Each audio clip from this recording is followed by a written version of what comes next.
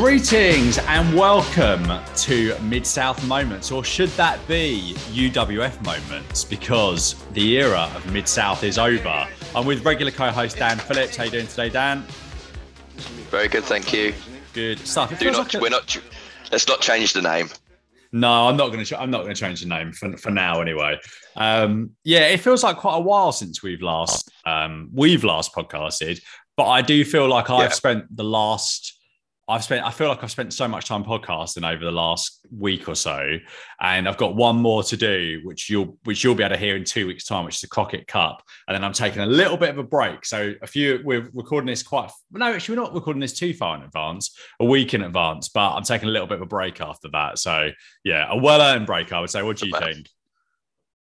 Yeah, good man. It's fully deserved. I do. What are you going to do? What are you going to do with all that free time, mate? What are you going to do? Probably watch some wrestling without having to take some notes about it, which would be quite nice. Notes. Yeah, the notes. The Crockett Cup was 4 hours and 7 minutes, which I just watched this week, which I'm doing with Terry and also hopefully Phil this coming Sunday. So that'll be a good show. But it was 4 hours and 7 minutes of no commentary. So yes. No commentary, wow. No commentary. And for the first hour, I'm giving a bit of the game away here. The first hour, they didn't have a hard camera. So it was all ringside. Oh. On the floor footage, which was a bit grating. But anyway, I'll leave my negatives and hate speech on that for the review. This is quite a momentous week, really, because Mid-South is no more. And the show opened with a recap of the angle with Duggan and Sawyer last week. And then there it was, the new logo for the Universal Wrestling Federation. And we cut into the newer version of the credits with shots of the Superdome and the larger arena shows they do. So what's your thoughts on this name? Universal Wrestling Federation. So when we've been talking about it being UWF, it dawned on me that I actually never really sort of thought about what the U was meant. We've constantly over the last the last 2 years really, I've heard you talking about it's going to be called that eventually, UWF, and Universal. It makes it up because obviously the idea behind this whole thing is to go global, isn't it? Or go national, let's say. Yes. So, and it's always very apparent and very clear. So Universal, yeah, I sort of get it. I get that. I mean, it goes, doesn't it? UWF, it goes. I mean, the logo is very 80s, isn't it? Oh, absolutely. Very like retro video game style. Like actually, it reminded me of this week. A friend of mine asked me if I'd got this app, some Wrestling General Manager app. Oh, right, okay. And I downloaded it, and I mean, it's very technical, the detail in it, where in essence you make a wrestling show and stuff like this, but you have to pick your brand, and like the UWF would be like the UWF with the logo and the name would be like the ideal of like, in it's like the British Wrestling Federation, and then there's like it would fit very well in this sort of video game type company, that's trying to avoid calling itself the World Wrestling Federation.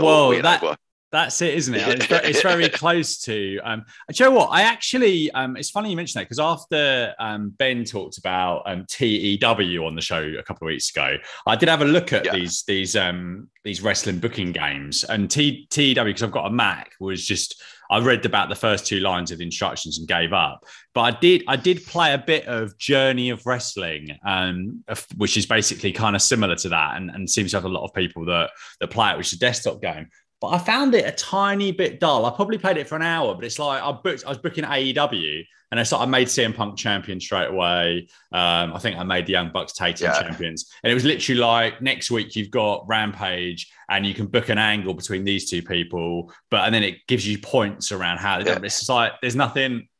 Darby Allin asked me if I wanted to be in a main event. I don't know if I need to play it for a bit longer, but I wasn't massively feeling it, to be honest. It's not. I've played AEW's one. So there's AEW have got a general manager game.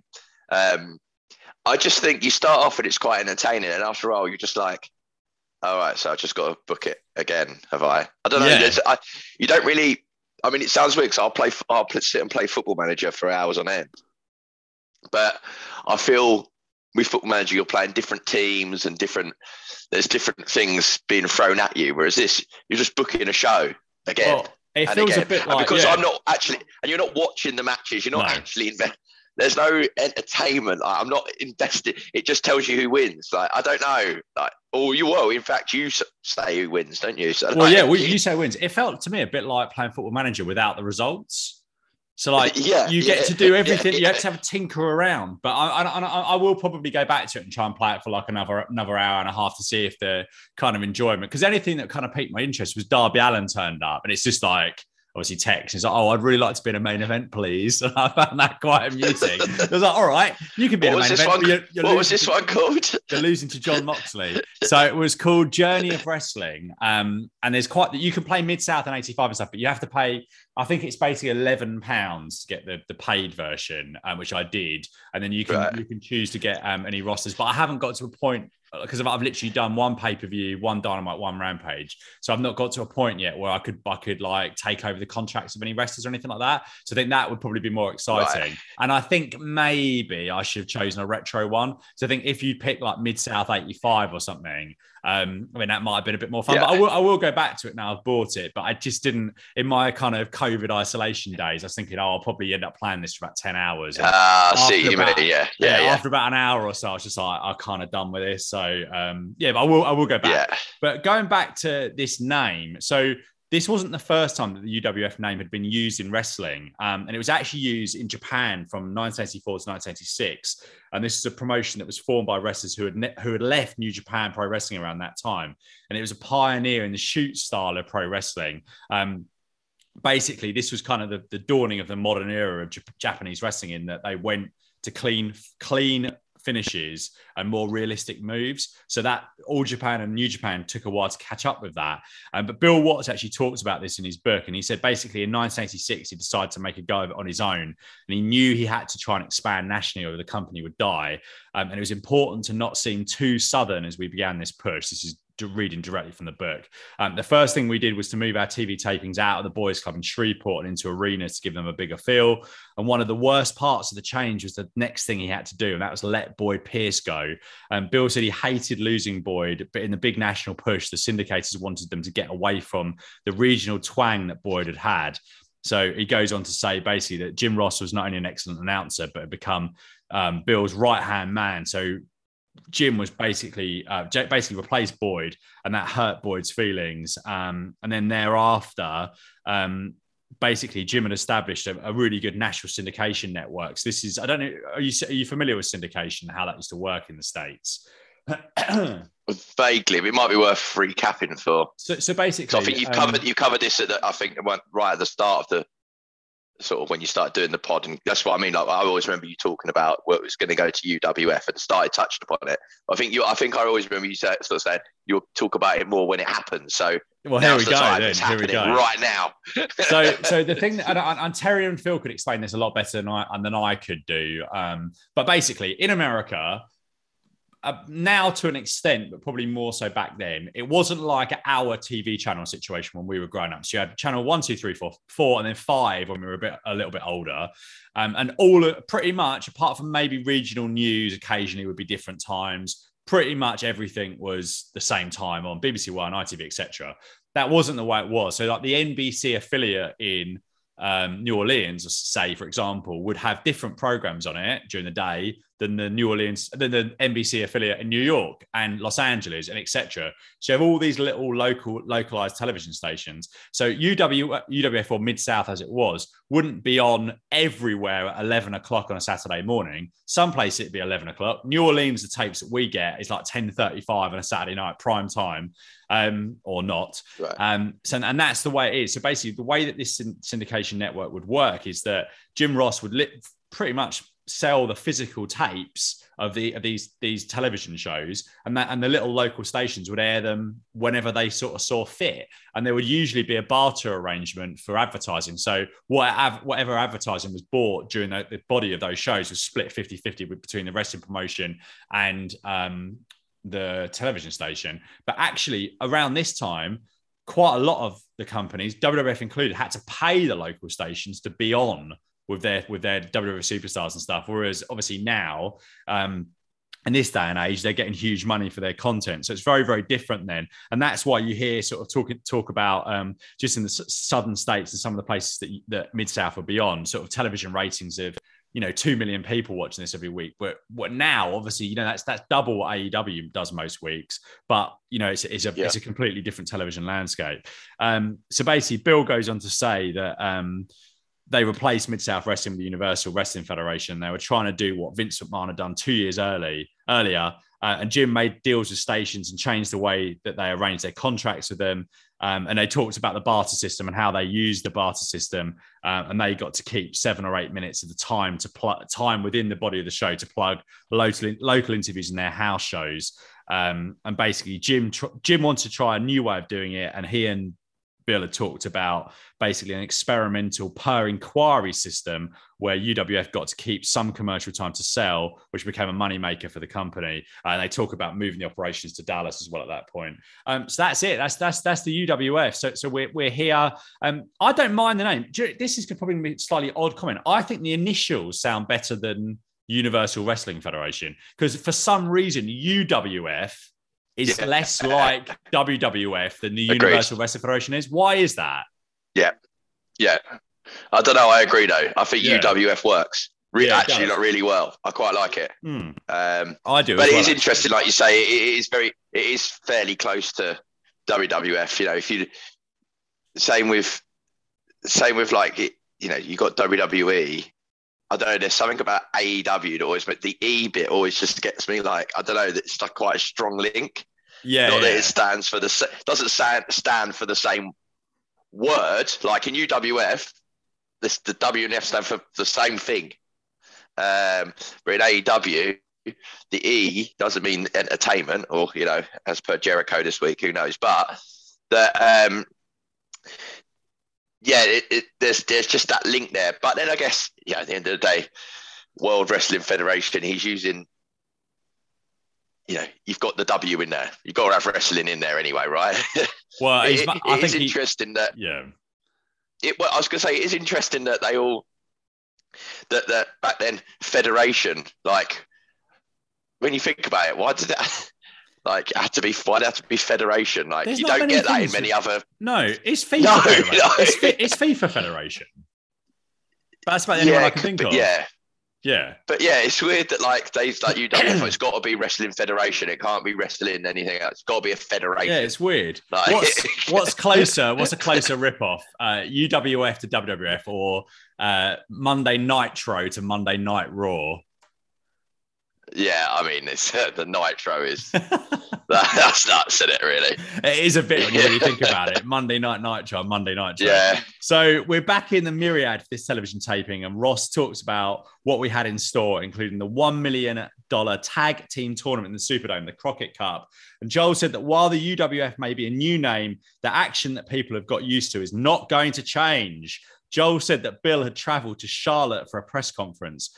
And we cut to a close-up shot on the trophy and then a photo of Jim Crockett Sr.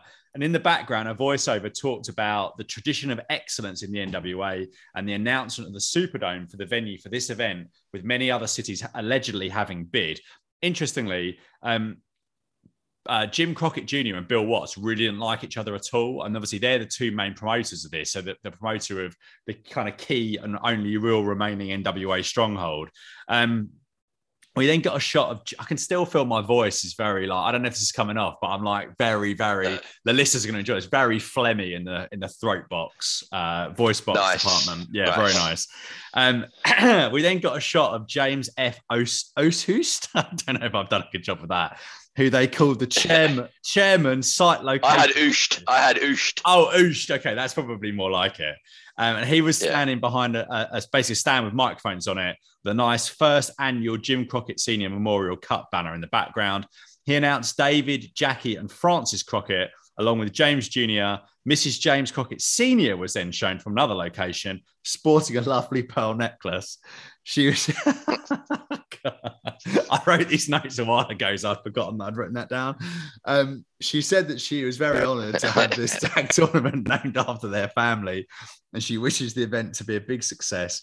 She said she looked forward to possibly having the next year's event in Charlotte, North Carolina. We then got Bob Johnson, the executive vice president of the Superdome. And in case you didn't know what stadium he was representing, there was a huge black and white photo of said dome in the background. He talked about the Superdome having hosted Super Bowls and various other big events in the driest manner anyone has ever said anything. Back to James F. How do you pronounce it? Oost. Well, that's how I went for Oost. Oost. Back to James F. Oost. And he introduced Robert Garner. I still can't get over that pearl necklace, actually. I need to pull myself together. Who said there would be 24 tag teams in 2 rounds of competition. The first round in the afternoon of the 19th of April and the final round in the evening on the same day. We got phone numbers for people wanting tickets in and out of Louisiana. The NWA have passed over the seeding process to Pro Wrestling Illustrated, and up popped Bill Apter with a phenomenal comb over, and he announced the top 10 seeds, which I did start typing out. And then I thought, I'm not going to be a mug here. I'm just going to take a screenshot of the YouTube version. So that's a thrilling look behind the curtain for you as my mobile phone goes off. I'm not going to answer. And the top 10 seeds were the Road Warriors, Dusty Rhodes and Magnum TA, Midnight Express, Ric Flair and Arn Anderson, Rick Martel and Dino Bravo, the Rock and Roll Express, Tiger Mask and Giant Bubba, Ivan and Nikita Koloff, the Kiwi Sheep Herders, as they were called here, and Ted DiBiase and Steve Williams. And this got a golf clap type response from those in attendance. Shall we talked off air? Do you want to ask your question at this point about these seeds? Well, let me just get to that. So first and foremost, one thing that if I go right back to the start here, when the credits hit, did you like the bit where it said Bill Watts presents? Yes, I did like it. Yeah, very nice little cliche. And then it obviously used the old theme music but with new images, which also noticed some of the images had women, like as in women wrestling, in which is a sign of the times. Yes. They haven't had much women's wrestling on the show, but I guess, yeah. And then obviously there's, as you said, it cut to Jim and Joel in a very much like a pay-per-view early WrestleMania commentary position. Yes. Sort of out with the fans high up. Sort of gave it a real big event feel. I did then fight the music, so they said we're going to cut to a press conference with Bill Watts, and then it stuck on the picture of the trophy like it was a talking trophy for about a good minute. So then you then find out that that's not Bill talking. It's Mr. Oost. Oost. Oost. It wasn't even him anyway. I did pick up on the bit where the city's bid it like the Olympic build-up. This city has won the thing. Then, like you say, I think you just worded it there. Allegedly, I just went for who? Which other cities?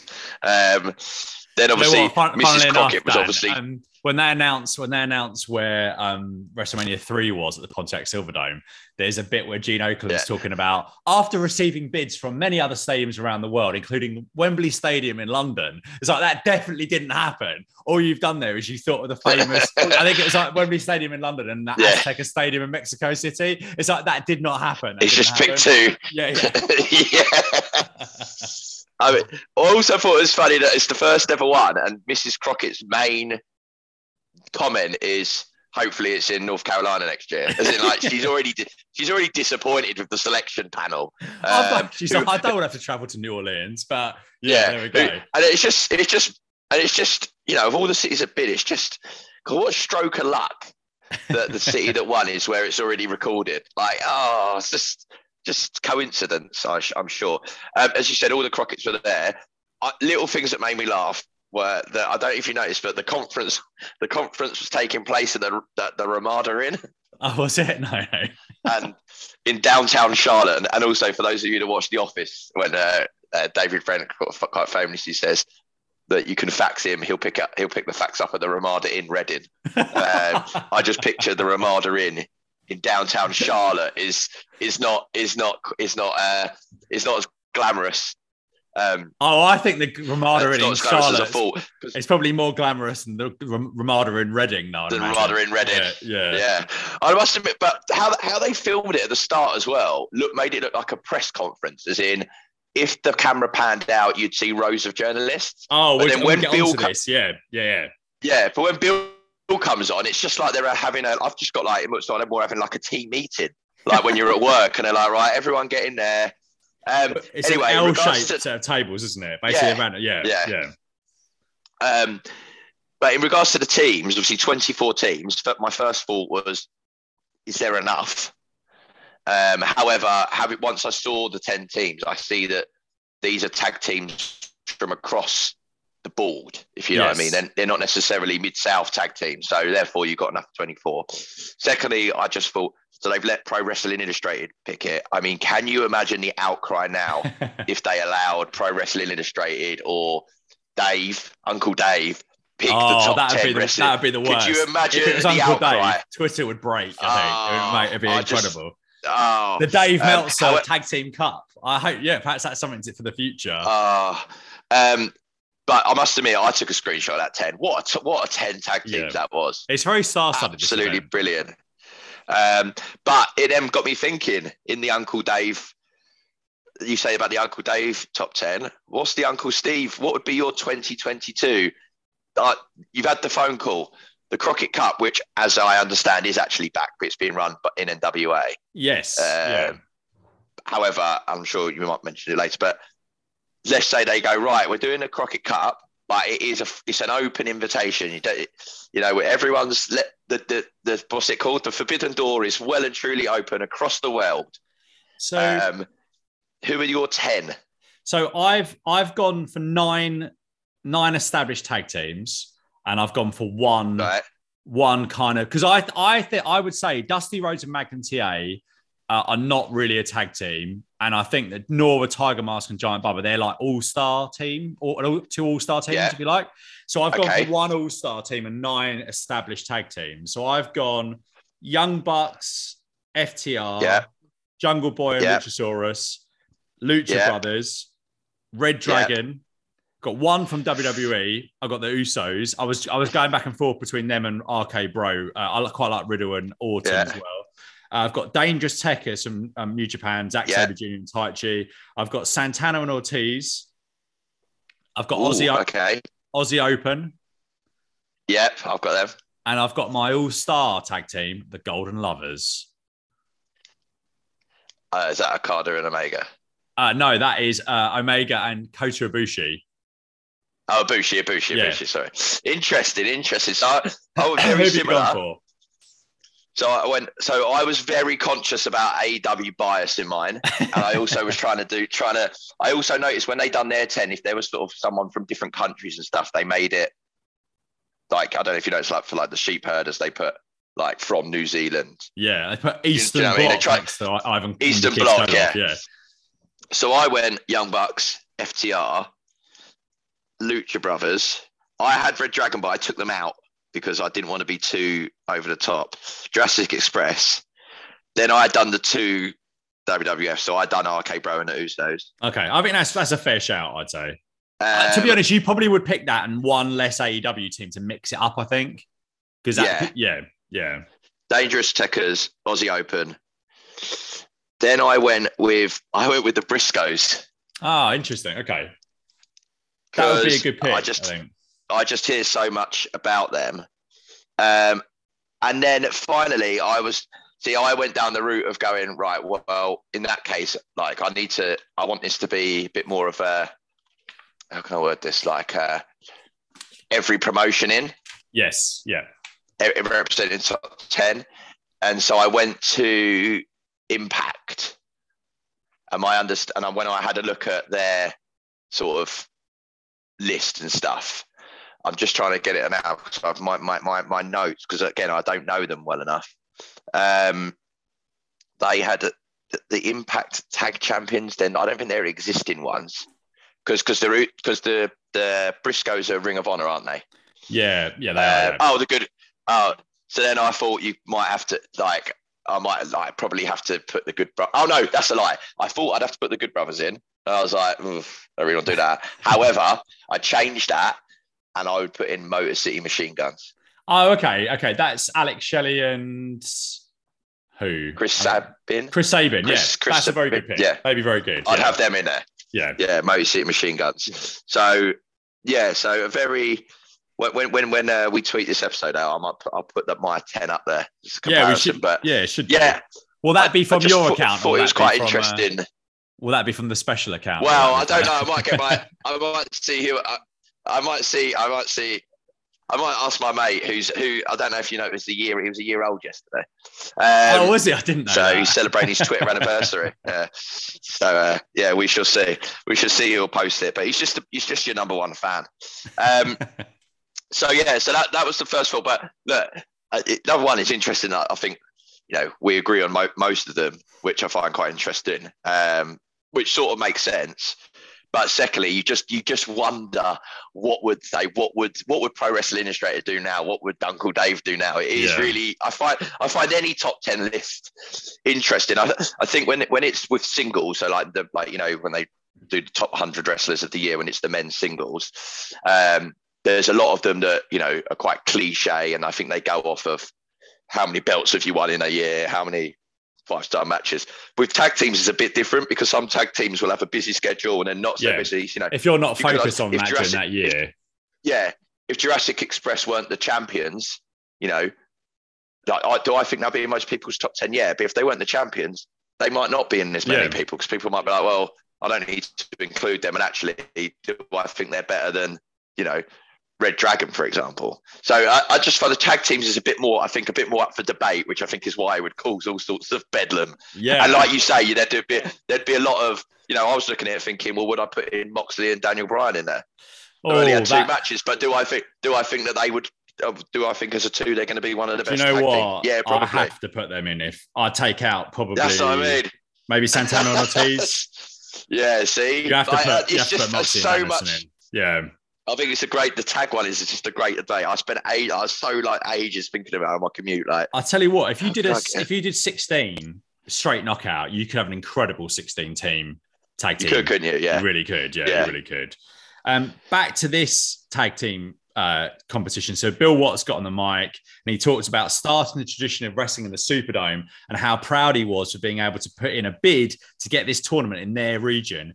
He talked about history being made, this cup, the $1 million, and all of the top tag teams in the world, and something people cannot miss. He said he always had a dream that the Superdome would be the site of the NWA World's title changing hands. And he said he's put something together so that Ric Flair will drop out of the tournament to defend his title against the American Dream, Dusty Rhodes. Watts told Apter that he knows that this may cause some difficulties, but Apter was straight there with an answer to say that Magnum had chosen Ronnie Garvin to replace him. I'm not sure how that decision was made quite so quickly, unless Apter had some sort of mind-reading capabilities at this point. And Arn Anderson will team with Tully Blanchard, and the seedings will not change. Watts also said they would have a surprise main event at the afternoon session, and it was $10 first come, first serve for the afternoon. And Watts stressed that ticket would not be good for the evening. You have to buy 2 tickets. I must admit, I laughed at this bit because it felt to me like he might as well just said, let's get the afternoon matches out of the way. They're a tenner, get them out of the way, and then we'll do the evening. He wasn't really selling it. It was more like as in, we've got to have an afternoon session because we've got too many matches. Let's just get rid of that. But do not think if you've paid me $10, I'm going to let you anywhere near the evening session. It's true though, isn't it? It's like there's absolutely no way. That's how we done it. This. Yeah, really, really. And also, I mean, I don't want to give too much away from the Crockett Cup review, but I don't think there was a surprise main event. And also, it was weird because you got part way through the second round, and then he basically had to kick everybody out. So it wasn't like we just did the first round. Yeah, the first round and maybe 2 matches. So you got to go now. See ya. So I'm sure. Well, yeah. I guess I do wonder though. You'd have been better off I suppose some people probably a lot more people bought tickets to the evening. You'll not be surprised than the afternoon session. But it must have been weird sort of strong. I guess you probably get that at the darts and the snooker and stuff where you've only got one ticket, you probably get the session. Darts. You have to go out and then come back in again. Yeah, I suppose. Yeah. Come back in. Yeah. fall down that hill and then come back up it again. Right, back to Joel and Ross. I've just closing off on the press conference. I did think this was, as much as we kind of had a laugh along the way, I did think this did make this event feel like a big deal. And I suspect if you were watching this at the time, this would have been big. The thing that I don't really understand is I wonder why, and perhaps they did, but it didn't go anywhere. Why did they not make an attempt to put this on closed circuit and have this basically like kind of pay-per-view the day where you could go to your local high school or whatever? It felt like that. It felt like I was absolutely gripped by this. Yeah, I was absolutely gripped. I was proper watching it. I was fully. I mean, when I looked at like $1 million is about $2.5 million now. Like it's big. I mean, look, I've asked this question before. Do you think they actually get the money? Not a chance. Which makes you think you could just say anything, couldn't you? Of course you could. $100 million tag team tournament, and it is like I think the tag team, like, as we've just discussed with the 2022, I'll sort of list there that the tag division now is probably as good as it's ever been. I mean, you would have had a spell during the Attitude Era where you had some, like with Edge and Christian and stuff, but you didn't probably have the quantity of that you've got now. And also it just adds a real prestige to the tag team division in 1986. And you know, it actually got me looking in the end at the history of the tag team. I was going to ask you a couple of questions, see if you get these. All right. Which tag team? So this is for the WWF Tag Team Championship. Yeah. Which tag team had the most reigns? Oh, is it? I'm thinking. Is this? Are we talking modern wrestling now? Is there a cut-off point here? WWF. So while the initials were WWF or that company overall? Starting with, so like going from, let's have a look. So I'm complicating the questions. It's all right. It's all right. He wants to ensure he's thought of everything before he gets it wrong, which is fine.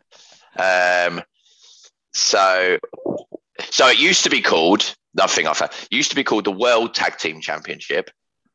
Did you know this? And then it changed into the WWF Tag Team Championship. Yeah, they dropped using World and their World title and their tag team for some reason. So the belt was established in 1971, and in theory, it was retired in 2010. But then that's when it went to Raw and SmackDown. Oh, I see. Okay, so up to 2010. Yeah, but actually, to be honest, I've looked at the Raw and SmackDown belt to see if anyone's had more reigns than this team, and no one had. Really? So I think there's probably someone obvious that I just can't think of. Joe, it's not Demolition. I think they were probably maybe 2 or 3. It's not Heart Foundation. They were 2. I don't know. Go on, give it to me. I don't know. With 8 reigns, the Dudley Boys. Oh yeah, okay. So they're kind of not original era, but kind of middle era, aren't they? I suppose. Yeah, that makes sense. And then Edge had 12 reigns. But not always with Edge and Christian. So he had one with Hulk Hogan as well, didn't he? Maybe Randy Orton? So Edge has held it 12 different times. And then what I thought was quite interesting is the Valiant Brothers and Demolition were the only 2 tag teams to hold it for over 365 days. Okay.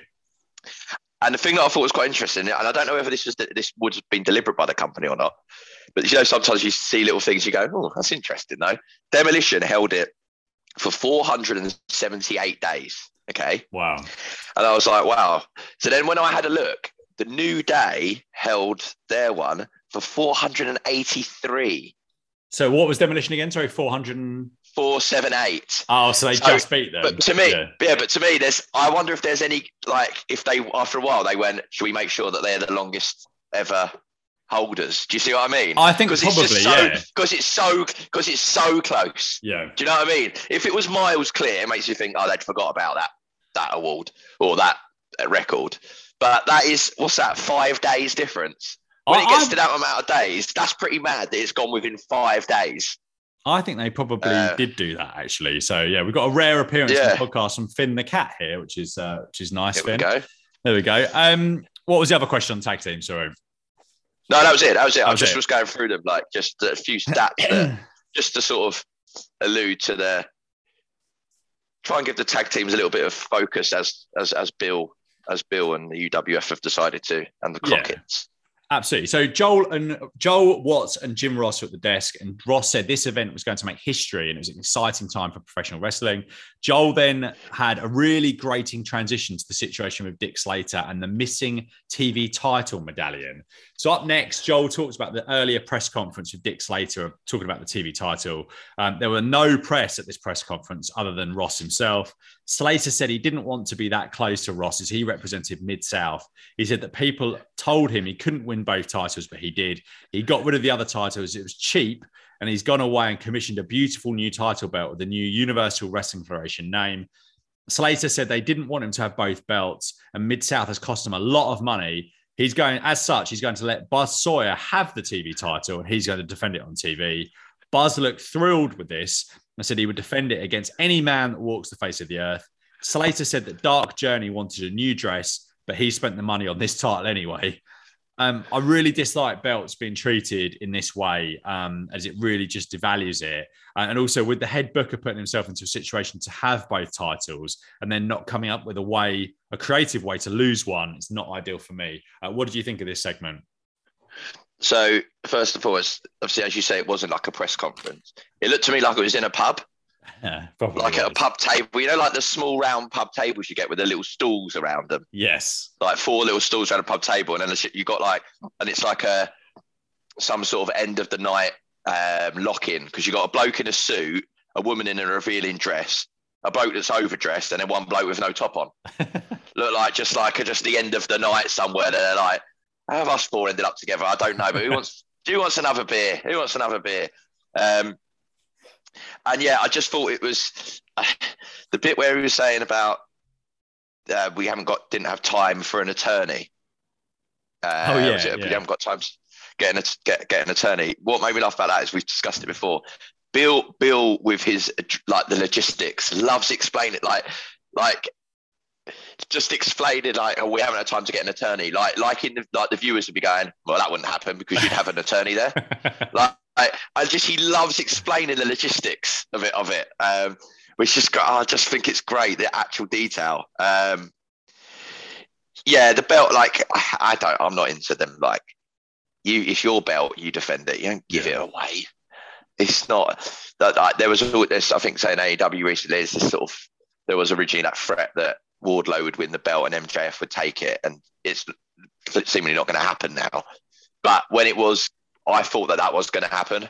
And I know it's happened. That storyline's happened a few times in WWF as well, hasn't it? Where they usually strip it, give it away. They usually strip it. Yeah, but it was. Yeah, I just don't like the concept of giving stuff away. It just completely devalues the title, doesn't it? No, I completely agree. Next up, we got more Dick Slater because, of course, that is what this show needs. He was in ring with Bill Watts and Dark Journey, and he talked about the TV title being given over and how Buzz Sawyer had to defend it on that night. Watts said they hadn't had time to go to a lawyer to get a proper contract, so they produced a handwritten one, and everyone was ultimately bound by whatever was ruled there. Unfortunately, the matchmaker was lurking in the background. Slater signed the contract for Sawyer and said he wasn't worried about reading the contract as he thought Watts was a man of his word, which is an odd comment from a heel. Watts checked that Slater didn't want to add anything to the contract, and then we went to break. And back from break, Watts stated again that Slater had completed the contract and the contract was blank. Was it blank? But it did say title. I don't know what I meant by my notes there. Hopefully I'll explain it in the next bit.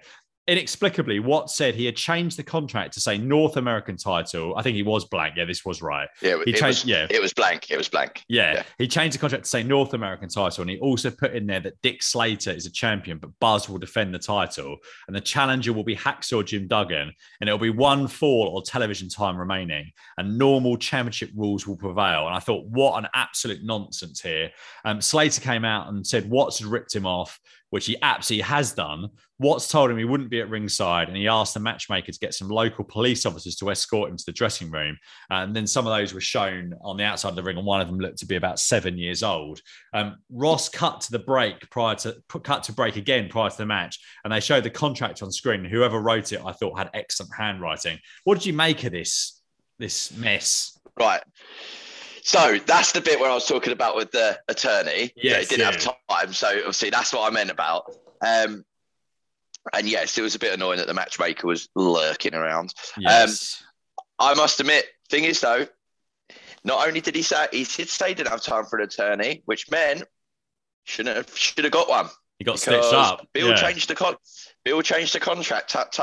And he justified it with, my word is as good as yours, i.e., I have gone on my word because I've based it on your word, and your word's no good, so therefore my word doesn't have to be any good. So gone a bit pedantic there, Bill. Rogue, I think.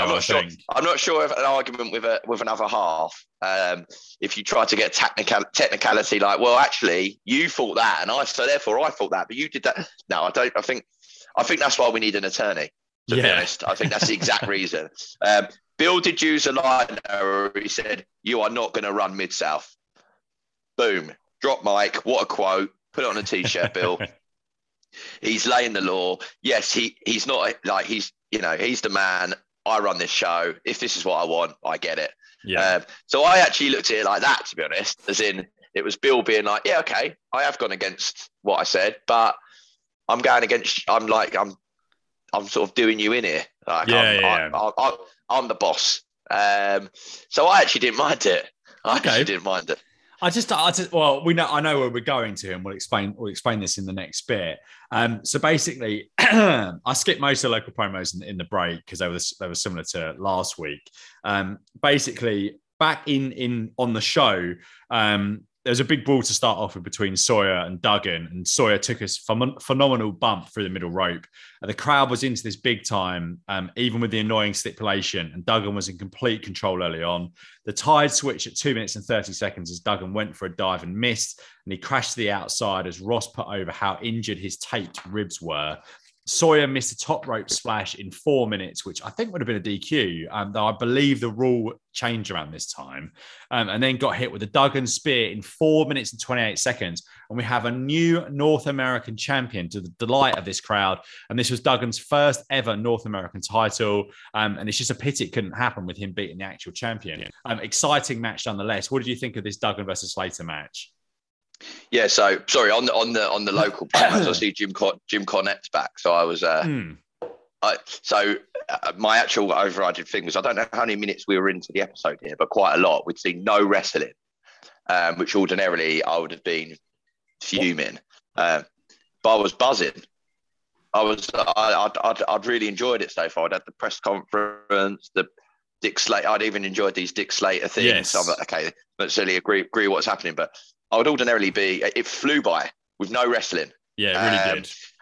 And then we get into the first match, and yeah, I mean, Duggan just makes me laugh. He's just a walking injury, isn't he? Still like strapped up again from the other week. Like the guy's just he's in bandages every week, isn't he?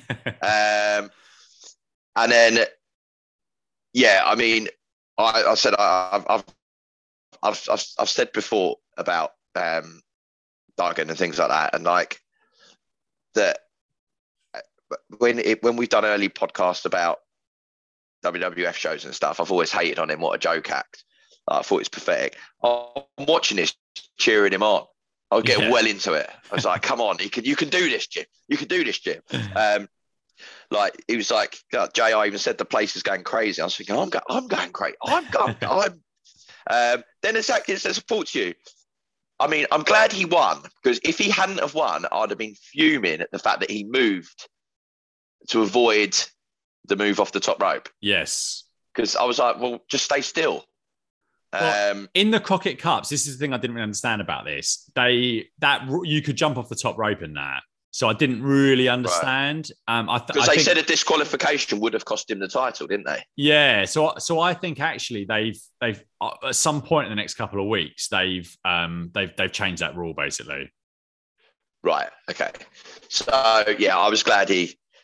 In essence, why I was still getting annoyed about that. Then I've just put, "Who cares? We've got a new champion." So yeah, I was happy for him. Like you say, it's a shame it wasn't against the champion, but whatever. Yeah, if they're going to go with that storyline, I'm glad that he benefits from it.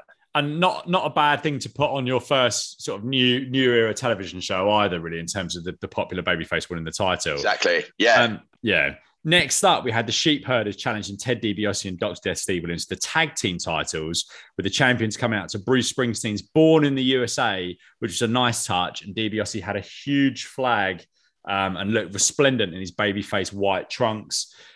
Ross explained this was still for the Mid-South tag team titles. They hadn't had a chance to have new belts made as of yet. And Jack Victory was on the outside along with the Sheep Herders holding onto the New Zealand flag. This took an absolute age to start, with Victory taking his time to roll up the flag with great care. And Joel talked about both of these teams having been entered into the upcoming Crockett Cup. This one went through a commercial break, and with the invested crowd was several notches up from the other Sheep Herders appearances so far. And Butch managed to kick out of a Williams charge at 6 minutes. At 6:50, all four men brawled in the ring until the ref forced Williams out. DiBiase got the figure four leglock on Butch, but Luke dropped a flagpole over his throat from the top rope, and Butch made the cover to win the titles in 7 minutes and 28 seconds. This was fine, but I'm not sure why on this debut show they didn't save the big babyface title victory until the end rather than doing it this way round. What did you think about the Sheep Herders versus DiBiase and Williams here? Yeah, so sorry. So what was the reason for Jack Victory? It's just like their pal, basically, I think. Right. Okay. So so the patriotism for Born in the USA was just through the roof, right? It's so it reminded me back, the earlier episodes when probably 84, early 85, where they were doing the whole different angles with like the Russians and stuff. Yes. Bushwhackers. Now, when I said about Duggan and how WWE, I always thought it was a bit of a joke in that, but I respect him in this. Bushwhackers, I thought were a joke in WWF, and to be honest, watching them here, I think they have definitely personality over ability. Yes, I don't think they're any good, are they? I really don't like their promos at all, and I'll talk about that more probably next week. But I dislike their promos with quite intense hatred, really. Yeah, I did quite like. Joel did say one of the best ever sentences with the. Sometimes I wonder how the Sheep Herders talk. If they are, sometimes I wonder when the Sheep Herders talk if they are playing with a full deck. Perhaps he needs to go to sensitivity training as well. Maybe. I quite enjoyed that. I thought it was quite a good. I thought it was a great heel win. How it was done, if that makes sense. How it ended. It flowed quite well. But with DiBiase and Dr. Death, you're dealing with two elite wrestlers here that can sell whatever needs to be sold. I did laugh a little bit. They make a comment about that teams are coming 4 to 5 days early to acclimatise for the Crockett Cup. How early was it? Sorry, I didn't catch that. 4 to 5 days early to acclimatise for the Crockett Cup. It's in New Orleans, not the Arctic. This isn't raw. This isn't like Russia. This isn't Rocky IV.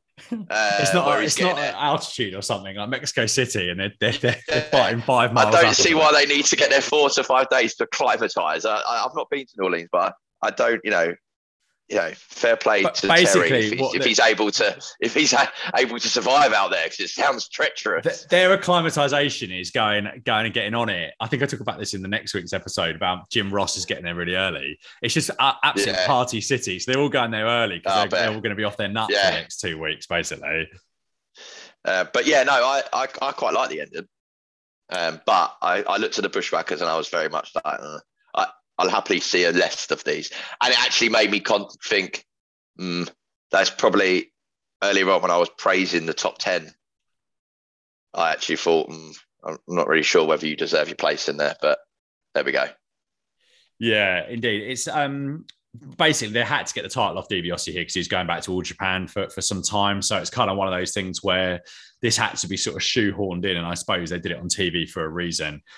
Koko B. Ware versus Mike Scott up next. And Ross said they would give us an update on the condition of Ted DiBiase as soon as they could. And as I mentioned, he was off to All Japan for another tour. Koko won this in 33 seconds with his drop kick, which he managed to land without permanently injuring his opponent this time. Anything to add on this short match? No, not really at all. Koko is maybe one of the worst household names of a character. So I think I've said before, when you've got, Jake the Snake, if you ask people, do you watch wrestling? No. Do you know who Jake the Snake is? Yes. Yeah. Do you know how Hogan is? Yes. Koko B. Ware, not a full-on yes, but I think a lot of people might know who he is, the old generation. Yeah. He's awful. He's awful, isn't he? I think he's all right, actually, but there we go. The crowd love him. I think he's dreadful. I didn't think you liked him for some reason. I thought he's all right. He's all right. Yeah, we were talking about him on the WrestleMania 18 podcast, actually, about him. Really? I think he's all right. Yeah, I think he's okay. Yeah. I thought his middle rope drop kick was pretty good. It's probably the best I've seen him. Yeah. In this match. But it's also, therefore, it's the best I've seen him. It's a match I have no comments on. No, but that's fine. It's his best performance I've seen him. What can you really say in about 33 seconds, basically? Exactly. Chavo Guerrero versus Taurus Bulba, who was along with Eddie Gilbert to close the show. Chavo hit a monkey flip, which Joel called a stomach throw. Chavo won a really, really good match in 1 minute and 16 seconds, about as good as a 1 minute, 16 second match could be, with an overhead belly to back suplex. Albeit the finish looked a little messed up as Taurus appeared to kick out. Final match here. I seem to have been very complimentary about this, but I have no memory of it. So no. I put it's a shame it ended so soon. Had the potential for a good match. Oh, okay, great. And what I saw was good, and you can tell Chavo's a Guerrero. The style, so clear. It's a shame. It's a shame. I made a note that I wasn't quite sure what happened at the end there. But yeah, no, your notes are right. It was for as minute or sub 2 minute matches go. This was all right. This was good. Right, that's it. Yeah. What are your final thoughts on the March 23rd, 1986 episode of the Universal Wrestling Federation? Well, firstly, majority of the show was no wrestling, and yet I loved it. The press conference I'd recommend. To be honest, I think if you've been listening to this podcast, you need to watch this episode. I mean, It's a fundamental change. It's the wrestling content is okay. I mean, the Duggan angle's pretty big, I guess. The others are all right. It ends with the Blade Runners are here next week, and did I see a young Sting there? You certainly did, yes. Yeah. So it even ended with a little. So I don't know if you've covered that in previous weeks that haven't aired or whatever, but we've had the debut of them now. Yes, yeah. Right, okay. So I don't know. I'd seen it once, so I was a bit excited. Who's his Sting and who? Ultimate Warrior. Yeah, that's what I thought. Right. Yeah. I didn't write that because I didn't want to sort of go. Okay, great. Yeah. So yeah, I liked it. I enjoyed the episode. It was an easy watch. Really, really easy. Flew by actually. To the point that I was getting annoyed. I was having to make notes because I was just enjoying it. Yeah, that's true. I think this is one of the better kind of better shows for a while actually, and it's a good way to very newsworthy in terms of kicking off the new era, if you like. Even though I did have a bit of an issue with the booking around the main title, but they did a great job pushing the upcoming Crockett Cup. So yeah, I think this is pretty decent actually. Yeah, agreed. Daniel, you'll be back with me and also Mark and Stuart. A week today for our WrestleMania roundtable review. Just going to sort out how we're gonna do that, because we've got, I think, probably 8 hours of wrestling to review, and that could be a 4-hour podcast. So I think we might just stick to the kind of key headlines from the WrestleMania. Otherwise, I think so. There till 4 a.m. But Dan, thank you very much for being on the show as ever. No problem. Thank you all for listening, and we should speak to you all again very, very soon. Yeah, this is Eric Watts, and for all you phenomenal wrestling fans and fans of this podcast, please do me a favor. If you're looking at more information about Mid-South Sports, Power Pro Wrestling, Universal Wrestling, go to universalwrestling.com and check out that website. It's a must see.